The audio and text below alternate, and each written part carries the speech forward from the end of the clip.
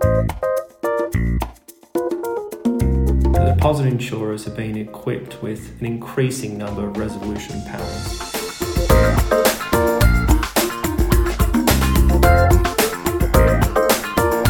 Resolution tools are increasingly subject to least cost rules and systemic failure considerations.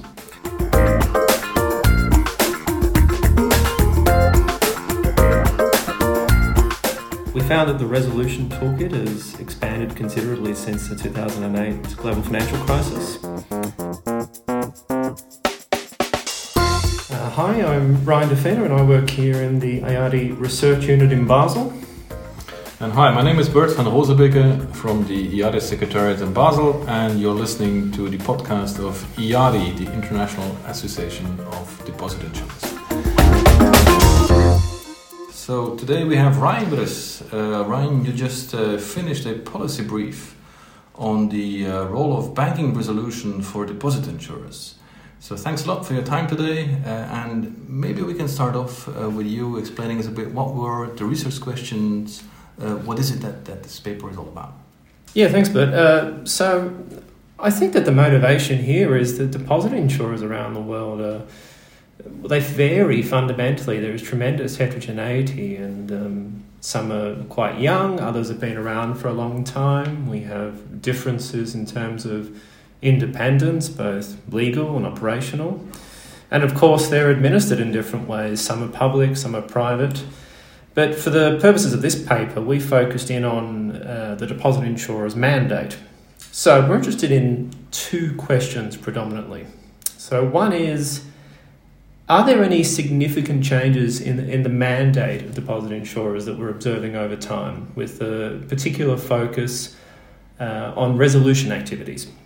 And number two, well, are we observing changes in the availability over time of resolution tools and the conditions governing their usage? And so these are the core questions that we're looking to address in this paper. Okay, thanks. Maybe coming back for a second to the mandate, right? So maybe some of our listeners would ask themselves the question: what does a deposit insurer have to do with resolution activities? So we've seen a lot of different degrees in the mandate. Maybe you can just walk us through that for a moment. Yeah, so the IADI core principles define four key mandates for all deposit insurers. So they're a Paybox, a Paybox Plus, a loss minimizer, and a risk minimizer. Now, the Paybox essentially performs the quintessential role of a deposit insurer, the real bread and butter stuff. So that's concerning the maintenance of an ex-ante fund, which is typically financed by premiums levied on member institutions. And then in the event of a bank failure, the Paybox will use this fund to ensure that covered deposits are reimbursed to ensure that no depositors lose any of their funds. The Paybox Plus, loss and risk minimizers all have typically broader roles in the resolution exercises of a failed bank. So that may be concerning decision making around which resolution tools to implement, or indeed in the implementation of such resolution activities. Okay, so we're seeing different degrees in which the deposit insurer is working on resolution questions, right? And the question that the paper aims to answer is, do we see any changes over time? So do we see more deposit insurers actually being involved in resolution? So what's the source of your information? So what is the data that you can actually resort to, that you can use to be able to answer these questions? Yeah, so we use the IADI annual survey data. So we've been running this survey here in IADI for nearly 10 years now, and we go out and we pose questions to deposit insurers all around the world, and given that the questions have remained relatively stable throughout that period, we've been able to construct some really interesting time series. It's quite a rich data set where we can draw some very interesting conclusions, and of course we're very grateful to those in the deposit insurance community that have supported that initiative over many years now. Okay. Well, going to the findings. So looking at this question, do we see any changes over time in deposit insurers' activity in resolution matters? So what is it that the paper can actually tell us? Well, we explicitly asked deposit insurers whether they have resolution powers, and that's irrespective of whether they see themselves as a pay box or have a mandate broader than that. So 2 of the 3 statistical models that we applied show that there's a significant increase in the resolution powers for deposit insurers. So this offers some evidence to suggest that the mandate of deposit insurers is continuing to broaden over time. Broader over time in the sense that they go more into the direction of resolution activities, which brings us to the second question in the paper. So resolution tools, right? So if you have more of an activity in resolution, you need the tools as well. So what does the paper say on the availability, on the presence of these resolution tools? Yes, we found strong evidence here to support an increase in the availability of these resolution tools over time. 3 in particular. One is the purchase and assumption transactions. The second is in bridge banking, and the third in the bail-in mechanism. So we're seeing purchase and assumption transactions increase from 60 to 75% over the last 10 years. The use of bridge banking has gone from 45 to 70%, and bail-in has increased from 25 to 45% throughout that period. Okay, so finding so many resolution tools that are available right now, is that a finding that was surprising to you? Well, not particularly, given the context. So since the 2008 global financial crisis, the global standard setters have, of course, put in lots of new rules in terms of how global banking works, and particularly with regard to considerations concerning the too big to fail issues of 2008. So to cite 2 instances, we've got the Financial Stability Board, who developed their key attributes for effective resolution regimes. And of course, IARDI developed their own core principles, which were the first instance of agreed set of standards concerning how deposit insurers should operate around the world.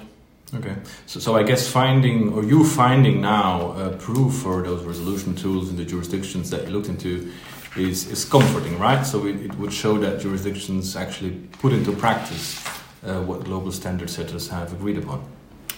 Well, we need to be a little bit careful here, given that the IARDI survey data asks about the availability of such tools, so not necessarily how easy they are to use or how effective they are in practice. So we also asked about the availability within a jurisdiction. So the tools are not necessarily going to be available to the deposit insurer, but it might be the resolution authority that has access to such tools.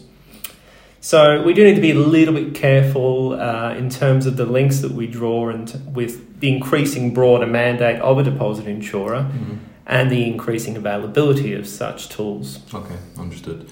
Moving to the third question in the paper. So in how far do side conditions like least cost considerations or systemic failure considerations, and how far do they apply to the use of resolution tools? So what could you find out there? Yes, we found evidence to suggest that both least cost tests and systemic failure criterion are increasing in their prevalence, and so least cost tests essentially provide some sort of financial constraint that is imposed upon the usage of such bank resolution tools.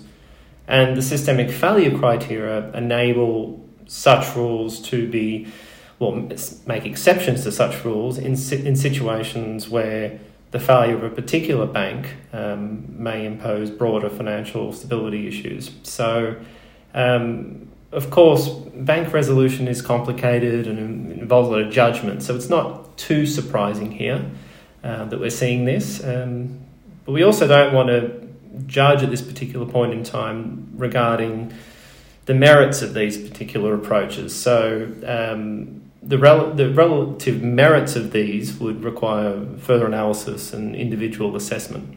Mm-hmm. Okay. So the paper is out now, but some of the questions, as you're alluding to, some of the questions remain open, right? So what would be the subject of any further work in this area? So we've already, I think, alluded to the fact that we'd like to explore further how effective some of these tools are in particular situations and broader financial system implications. We'd also like to identify challenges for practitioners on the ground in terms of implementing such tools. Now, to do this, we may well be running additional surveys or collating historical data.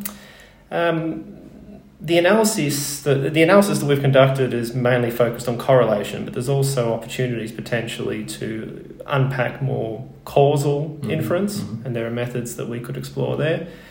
And of course, looking further into the future, forecasting where these trends may well head over the medium to long term, and potential implications for policymakers in that regard. So thank you, Ryan. I think that gives us a good idea of the paper, which is available on the public IADI website for everybody to read. So closing off, Ryan, what's next for the IADI Research Unit?